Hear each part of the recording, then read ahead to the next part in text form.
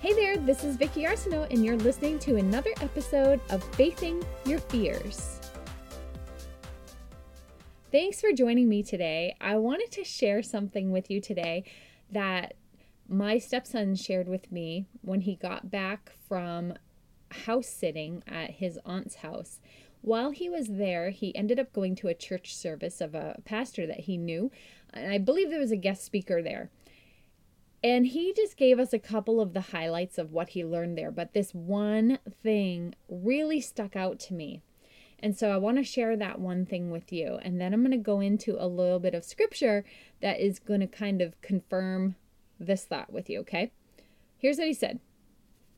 An apple tree is an apple tree, even if it's not currently bearing fruit.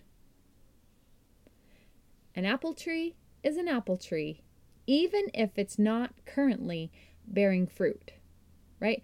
All winter long, when apple trees are not producing fruit, it's still an apple tree. It hasn't changed at all. It's still the same thing. And in its season, it is going to produce the fruit that it's supposed to produce. So what I want to share with you is a scripture, actually a few scriptures from 1 Corinthians 12, because this is something that I really want you to embrace around that thought of the apple tree being the apple tree, regardless of if it has fruit at this moment or not.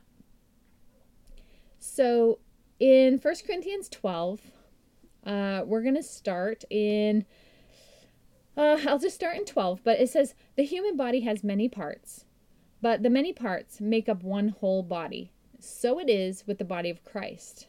Okay, and we're going to jump to 14. Yes, the body has many different parts, not just one part. If the foot says, I'm not a part of the body because I'm not a hand, that does not make it any less part of the body. And if the ear says, I'm not part of the body because I'm not an eye, would that make it any less part of a body? If the whole body were an eye, how would you hear? Or if your whole body were an ear, how would you smell anything?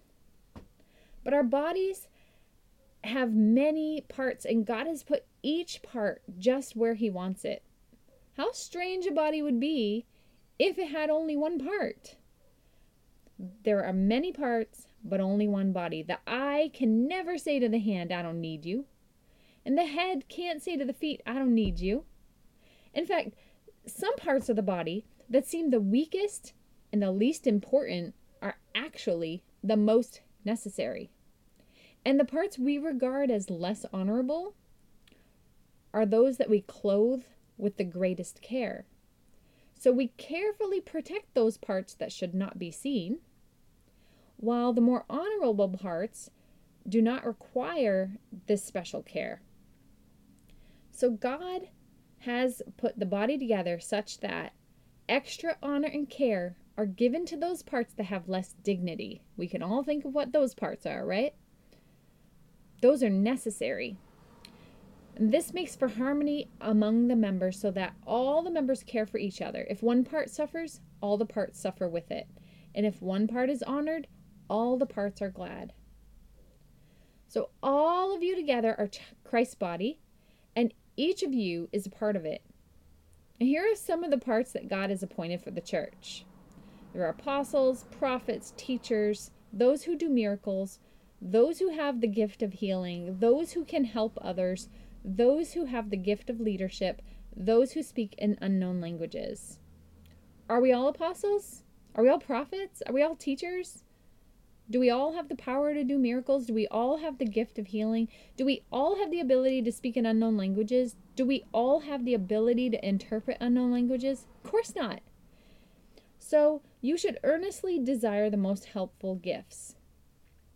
Now, in all of that, as you're thinking and you're listening to this, you might be thinking, well, I don't know, like, I think I can relate to some of those gifts. Like, for me, I kind of relate more to those who can help others, right? I love helping other people. I love inspiring people. I love encouraging people. I love helping people think outside the box.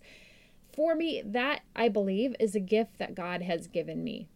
Now, if I'm trying to spend all of my time being somebody who has a gift of healing, well, that's not going to work, right?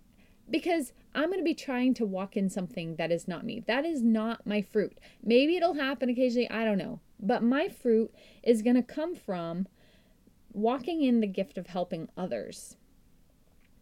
So when we think about this and we take it back to the tree analogy, what I want to say to you is that you have gifts on the inside of you. Whether that fruit is showing from those gifts yet or not doesn't matter. The truth is, it's still inside of you, whether you're letting the fruit be seen and enjoyed by others or not.